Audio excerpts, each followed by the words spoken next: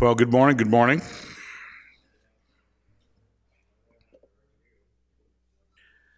I think we have enough of the people present that we can be about our business.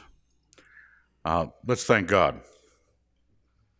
Dear Lord, we are very grateful for your word. We're grateful to sit with it, before it, submitting ourselves, our minds to it. We'd ask that you would be gracious to us. In your Son's name, amen. Well, as you can tell, we're in Malachi. This ought to strike fear into some of you. If you were raised in Christian environs, you know the first law of restaurant prayer.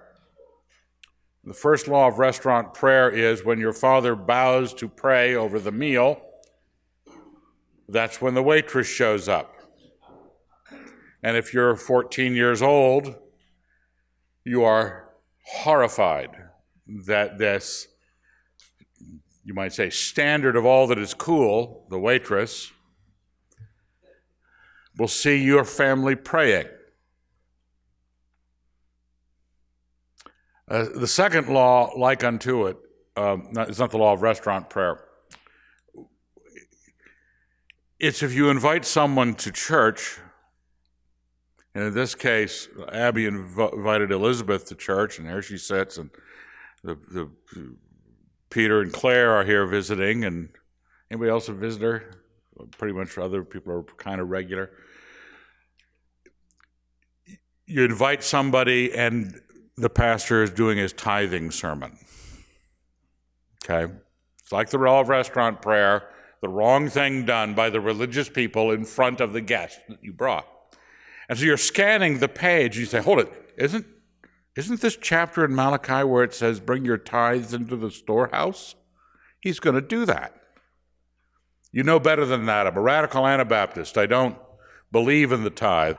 Be advised that I am not going to preach a tithing sermon.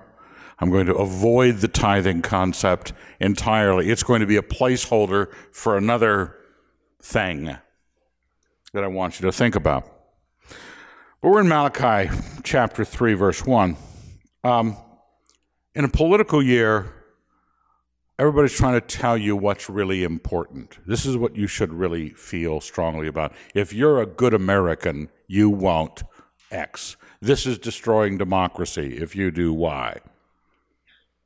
And the church is no better. The church has, through centuries, millennia, insisted that the way they're doing it is the way, well, you have words for it, like orthodoxy. It's just being, basically when you say orthodoxy, you mean my way, not yours. And they could be right. The Orthodox could be correct. The Orthodox can be wrong. Some churches even name themselves the Orthodox Church. You say, well, yeah, those go with funny hats. Yeah, the funny hats. But in America, the Protestants do it by calling it the Christian Church or the Church of Christ or something like that. I am of Paul, I am of Cephas, I am of Christ. I'll get to that. So it would seem to me all of us, we're a very few believers here, and we ought to be concerned after 2,000 years whether or not we're about the same thing that God was about when he brought Christianity into being. When he gave Christianity the okay sign, or the light went on and off it went. The Christ came, the atonement was made. What was he trying to do? What was the plan? In Malachi. Now Malachi is one of the prophets towards the end of the Old Covenant period. Malachi 3, verse 1 at the top of the right-hand side. Behold, I send my messenger to prepare the way before me. And the Lord whom you seek will suddenly come to his temple. And the messenger of the covenant in whom you delight, behold, he is coming, says the Lord of hosts. You know perfectly well from quotations in the New Testament, referring both to John and the Christ, John the Baptist and the Christ, that this was fulfilled a few centuries later. At that moment, A little later in the book, chapter 4 of Malachi, it prophesies that Elijah will come before the great and terrible day of the Lord. And Jesus Christ says of John the Baptist, he is Elijah who is to come, if you're willing to accept it. So we know that this chapter of Malachi is this pre-moment, a moment of prophecy where God is saying what he is going to be doing with this new thing that is not yet named Christianity.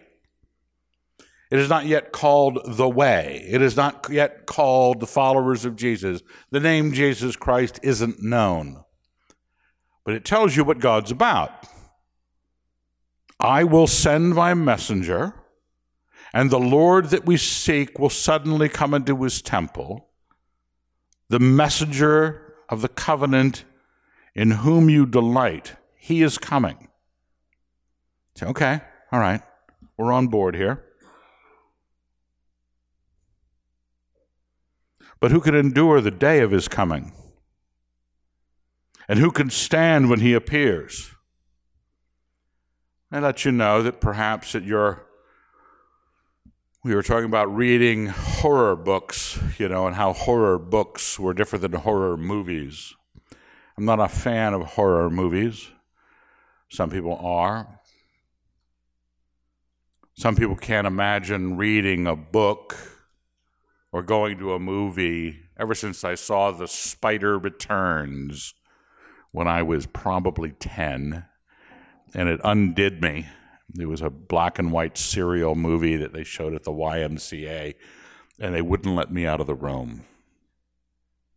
They grabbed me and dragged me back into the room, and the spider's shadow fell on the glass of the door as he reached for the doorknob.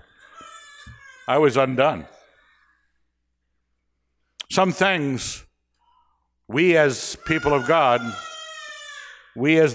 God are being told by a prophet of God that the coming of the Christ is going to come in such a way that there is an endurance question. Who can put up with this?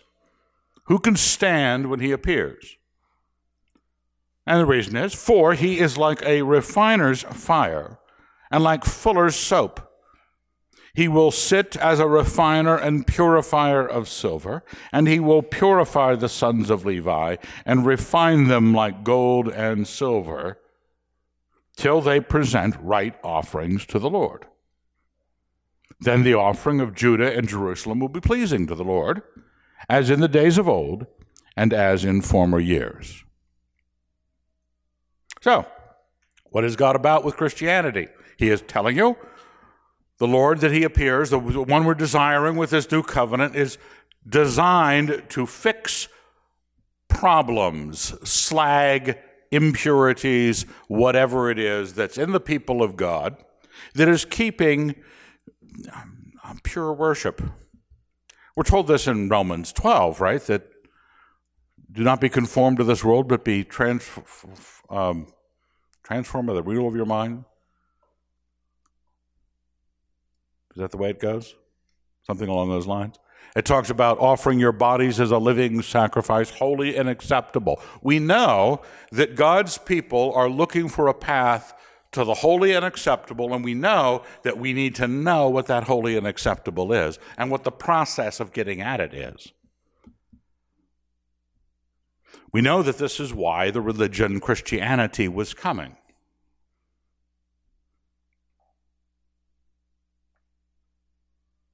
Then I will draw near to you for judgment. So he's going, on one hand, he's going to purify. Purify until right religion. Judgment, if not.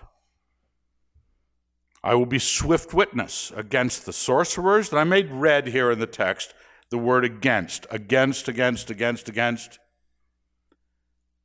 You need to know that you might say, in the measurement of what Christianity was going to be, it was not the God of mercy after the hairy thunderer of the Old Testament.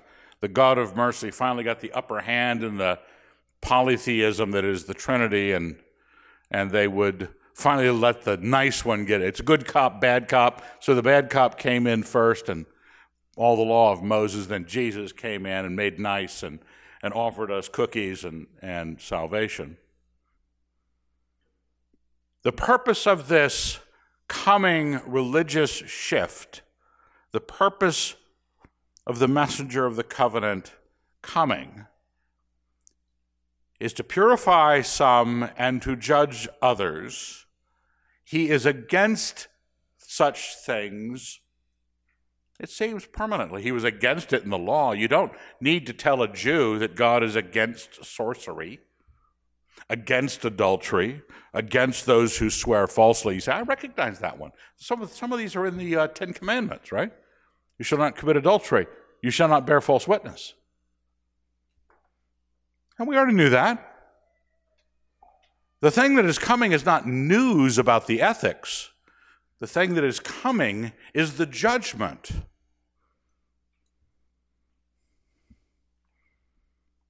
Remember to look at these things: sorcery, adultery, swearing falsely, oppressing the hireling. That's a nice word for you guys, as employees. Oppressing the employees in his wages, and suggesting the widow and the orphan also get oppressed in the same way, against those who thrust aside the sojourner. And do not fear me, says the Lord of hosts. Now, all of these things, they're different. I mean, obviously, sorcery, and I think we're talking about real sorcery here. We're not talking about some chubby, neckbeard in some place who is playing with a pentagram and a Ouija board, or thinks he's Wicca or something like that, because he wants to go to Stonehenge someday on the solstice. No, we're talking about sorcerers. People who, through dark arts, are attempting to speak to the dead, necromance. Adultery. So that's not even related. Sorcery and adultery. Why does someone do sorcery? We understand why they do adultery. Swearing falsely. That isn't even connected. Why? But we know, we've watched current culture and committees and people being drawn up to be witnesses in front of them, lying through their teeth, bearing false witness. I guess they've sent a recommendation to the Justice Department that Julie Swetnick be prosecuted for her perjury or her false testimony. It happens. People do it. People try to get something. Why would you go lie to a judge? Why would you lie to a judge? I mean, Brian probably knows. They want to have actually their life their way, and they're prepared to massage the truth to get life their way. That's why you're not being faithful to your spouse. That is why you're a sorcerer. That is why you oppress your employee. This is why who would oppress a widow and an orphan? Well, just about anybody who had the opportunity. Because they can't defend themselves. You can have your way with a widow and an orphan. The sojourners, you could not even think about them. That somebody coming through, a stranger in your town. We're not just talking about, multicultural stranger from another third world country whose skin is a different tone than mine. That's popular sojourning, basically. It could be some German who's visiting the States on an educational visa. Are you ready to be not thrusting them aside? Whatever it is, it wraps it up and says, and do not fear me. They are doing these things. I'm against them, and they do not fear me. And that's precisely what it is. As soon as the fear of the Lord is absent, not only is the fear of the Lord the beginning of wisdom, the absence of the fear of the Lord is the beginning of stupid. But stupid is that moment. Have you ever talked to your children at a certain point, how do you think we ought to do this? You ask the children at the dinner table when they're 5 or something. And they have interesting measures of physics and truth and what'll work. Well, how do you want to get to Disneyland? How do you want to pay for Disneyland? How do you want to do this, that, or the other thing? They're not real bright. And none of us are. When we don't fear the Lord, which is the beginning of wisdom, this beginning of stupid leaves us to our own devices where we try to build a true narrative for myself in this world where I can work the spirituality, the magic of it. I can get my pleasures as I want. I can get my goods the way I want them and as much as I want them. I can tell a different story than that which is true to get ahead in life. All these things are just expressions of the self. They're privileges that you think you have in your world. God's not that way. Now, God is against, obviously, this behavior. But then he says something interesting in verse 6. For I, the Lord, do not change. Oh, that sounds like it's got some meat coming on this. Therefore, you, O sons of Jacob, are not consumed. Hold it.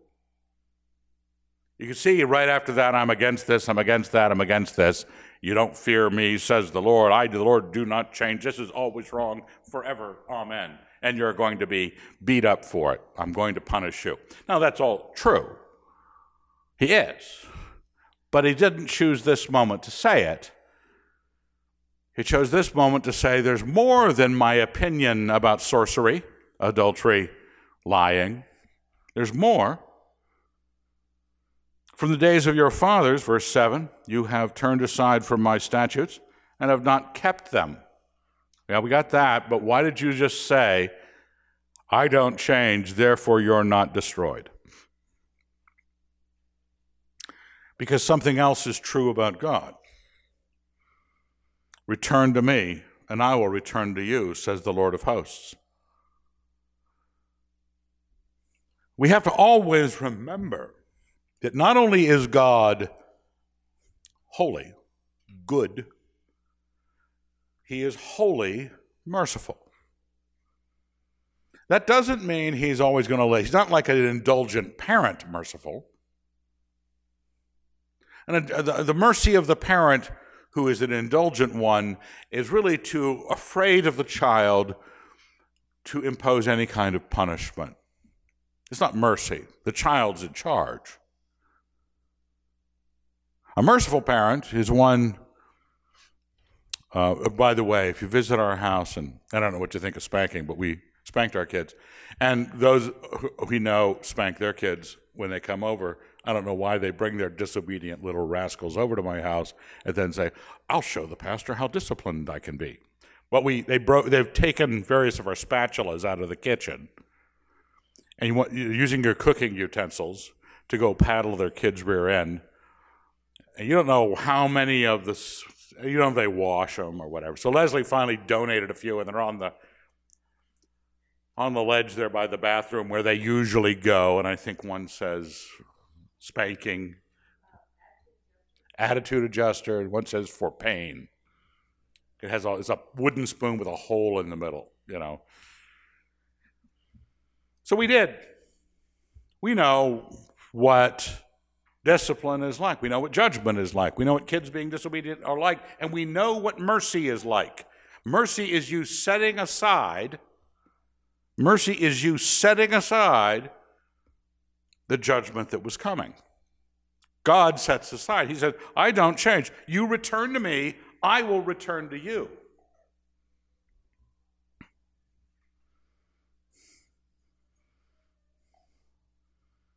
It's amazing how good God can be and how merciful God can be. And then in the middle of history, he sends his Son of the Covenant to man. Those were connects, weren't they? He sends his Son to die for your sins and bring about this purification and this judgment and what he's against and setting all this up and be an expression of his mercy, right? This is the great thing of Christ, is the expression of God's mercy.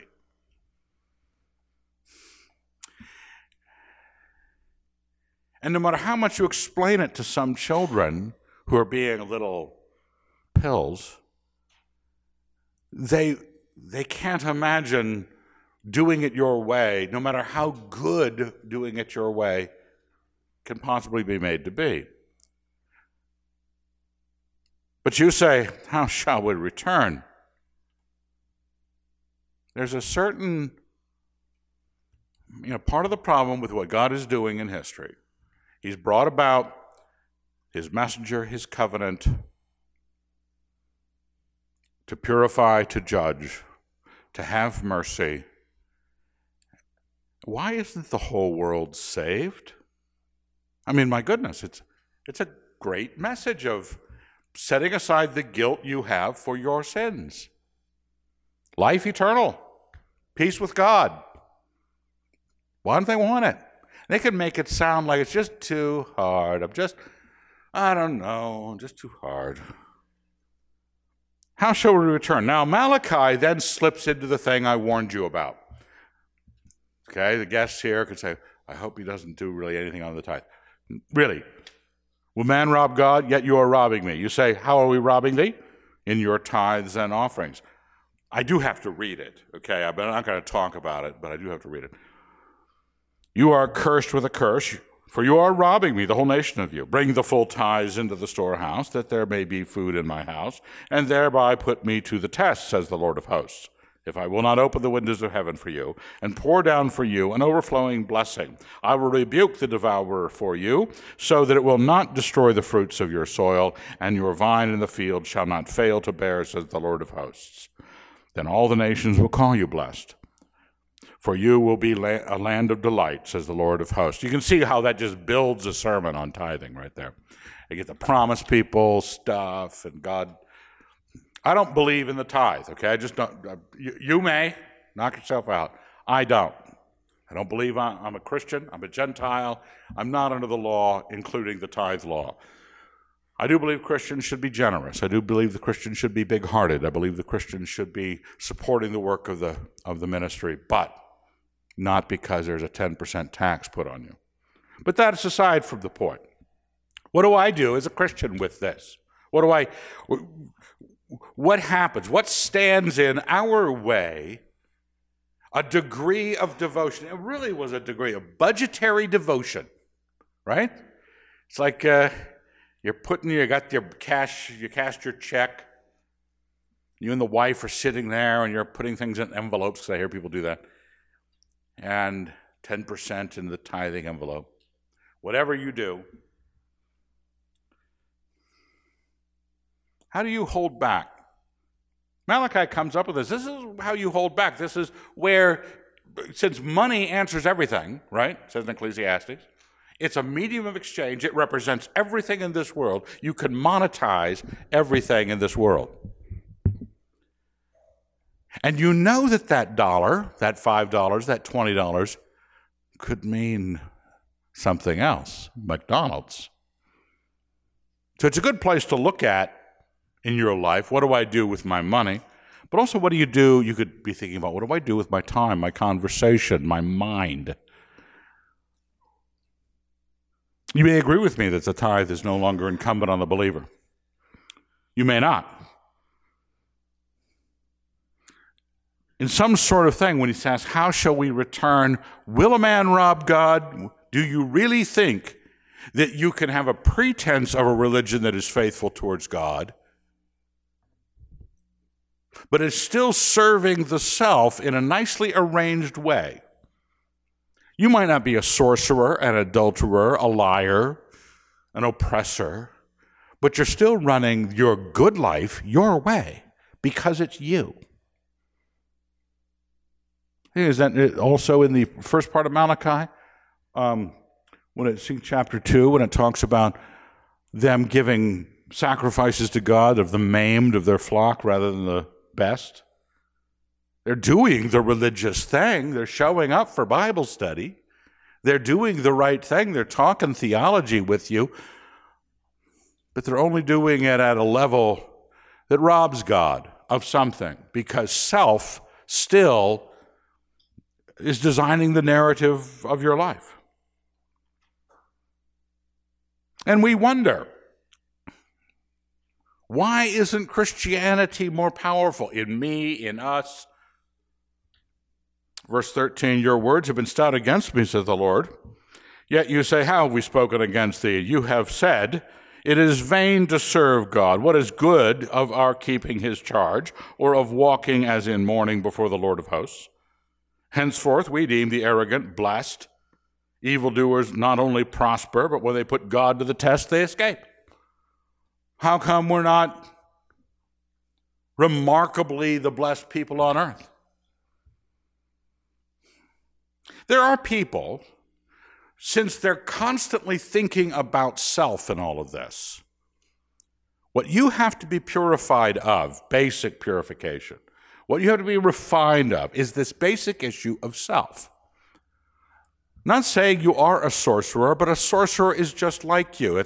I've mentioned this before in church, but the theodicy problem, when people say, how come God lets bad things happen, or bad people do things? I said, because of you, because you're bad. And since you think you should be allowed to be bad, you've got to grant everybody else the right to be bad. You're the problem. You're just awful. Because you want to live with your girlfriend, Hitler gets to kill 6 million Jews.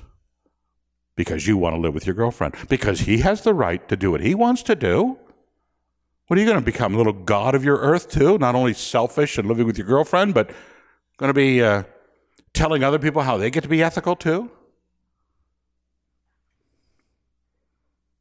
We need, in this covenant with God, to bow the knee. That's it. I mean, until we serve God, until we repent of me, Evan has to repent of Evan. I can't repent for the sins of the nation. I can't repent for how bad it is getting on the streets. I can only repent for what Evan has done, and Evan did it because Evan was big on Evan. And you're doing it, insert your name here. You're designing maybe even a churchianity, a kind of participation that makes you look far better than the sorcerers, but you're still doing it as part of a self that you're designing, not a God that you're serving. And at this point, this is one of the things, and there's much more in this passage, but I, as I read through this morning, and I got these people who are giving Malachi grief. Okay, how do you do that? Oh, okay, what's up with this? Why does not God accept my this? Why does God not accept my that? Why is he nice to the bad people? You ever talk to Christians who are always full of doubts and questions? And it's almost like if you answered one, they'd bring up another. They'd go, thank you, I'm so relieved. I really feel blessed by your... Boy, that's great to have that off my back. Really, as they're looking for another question as rapidly as they can, because they're this sort of people. And at some point, I'm done. Right? I don't know if you got you, but at some point, I've had it with Christians, we'll put them in quotes, who are constantly fighting off the work of the messenger of the covenant, the work he is trying to do in Christianity, which is purify his people, judge the wicked, have mercy on those who turn to him, and everybody else is dropping a foot back and getting in defensive posture and coming up with another question of why they don't have to do this. And God says I had to do this. Well, what if this happened, Evan? What if he punched me twice? Shut up. I'm done with you. Not because there isn't an answer, because I don't want to answer it. Look what he does here in the passage. Right after this excuse making, well, he's not judging the wicked. If he judged the wicked, you wouldn't like that. Verse 16 just changes the subject as if God just went, done, out of here, Then those who feared the Lord spoke with one another. And the Lord heeded and heard them. And a book of remembrance was written before him of those who feared the Lord and thought on his name. He says, I don't want to be around these anymore. I want to be around these, the people who think on his name and talk to one another. Think on his name and fear him and pray to him, and he answers them. And then he says, okay, what a great group. I'm going to put a book of remembrance about these people. They're going to be remembered by God. Just like a 5-year-old who's trying to plan the family vacation. You see people in the news, well, I kind of think everybody ought to get a guaranteed annual income. Are you out of your mind? But I'd really like that. Wouldn't you? You wouldn't have to look for a job. You'd just get paid. You wouldn't have to do anything. You would just get money. What kind of world do you live in? What kind of... We dropped on your head? Are you a bag of, there's insults that you can throw around. I have here on the sides, you want to live in a geodesic dome too, Skippy? I give that as a personal insult because I always planned to live in a geodesic dome. I used to design them with my girlfriend prior to Leslie. And I used to design the geodesic dome, my Buckminster Fuller moments.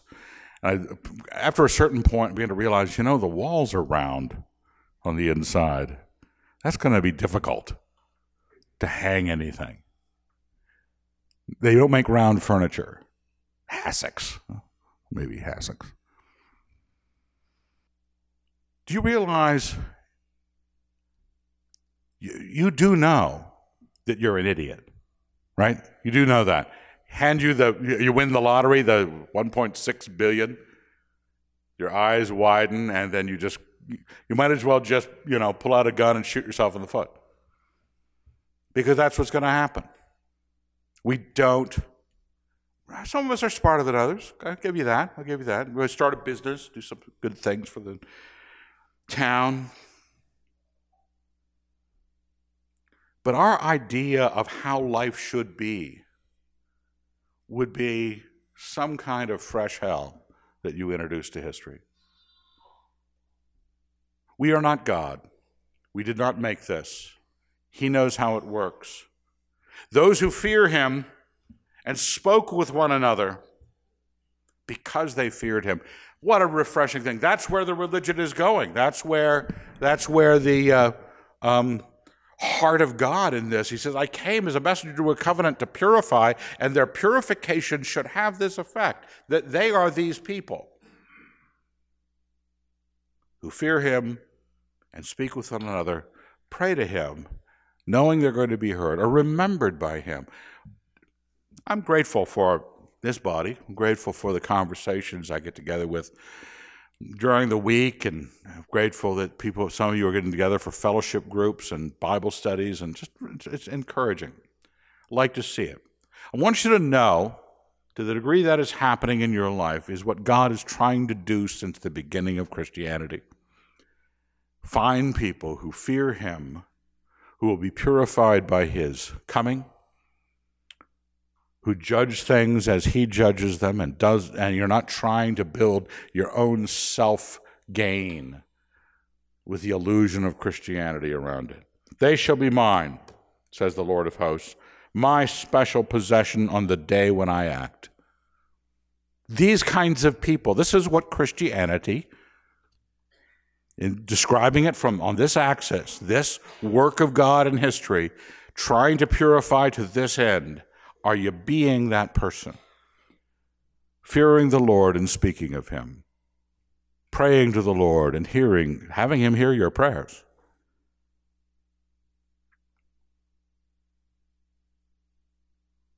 And I will spare them as a man spares his son who serves him. Then once more you shall distinguish between the righteous and the wicked, between one who serves God and one who does not serve him. It says in 1 John He who does right is righteous. If you go through 1 John, you see things like, by this you will know the spirit of truth and the spirit of error. By this you will know who loves God and who does not. Are they righteous? That's what this is about. Are we finding ourselves dropping off those little claims about what I want? You're petty. I'm not a sorcerer, Evan, but you are a petty, annoyed individual.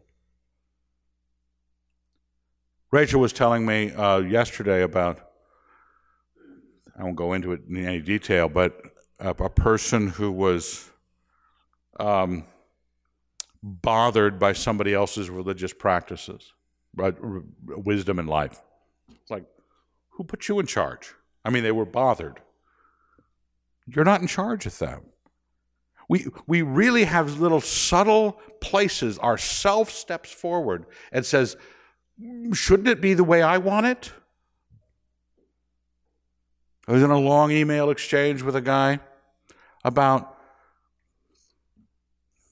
romance and courtship, and it's like, you're not in charge of this. This is not your business. We're always, our anger, our annoyance, our bitterness, our contention, our malice, all of it is because your little self got kicked in the shins. Why don't you let the Lord take over? Why don't you be purified as Christianity wishes to purify you, so that you think of Him and speak of Him. Ask Him. You become the people He wants to be around, the people who are His special possession. And you'll be able to tell the difference. Right now, it's so hard in Christian circles to tell the difference between Christians and non-Christians who are in church. This way you can tell. It features the right thing. Well, I don't know if I got started preaching early on this sermon or whether or not I just wrapped it up quickly, but boy, the clock is...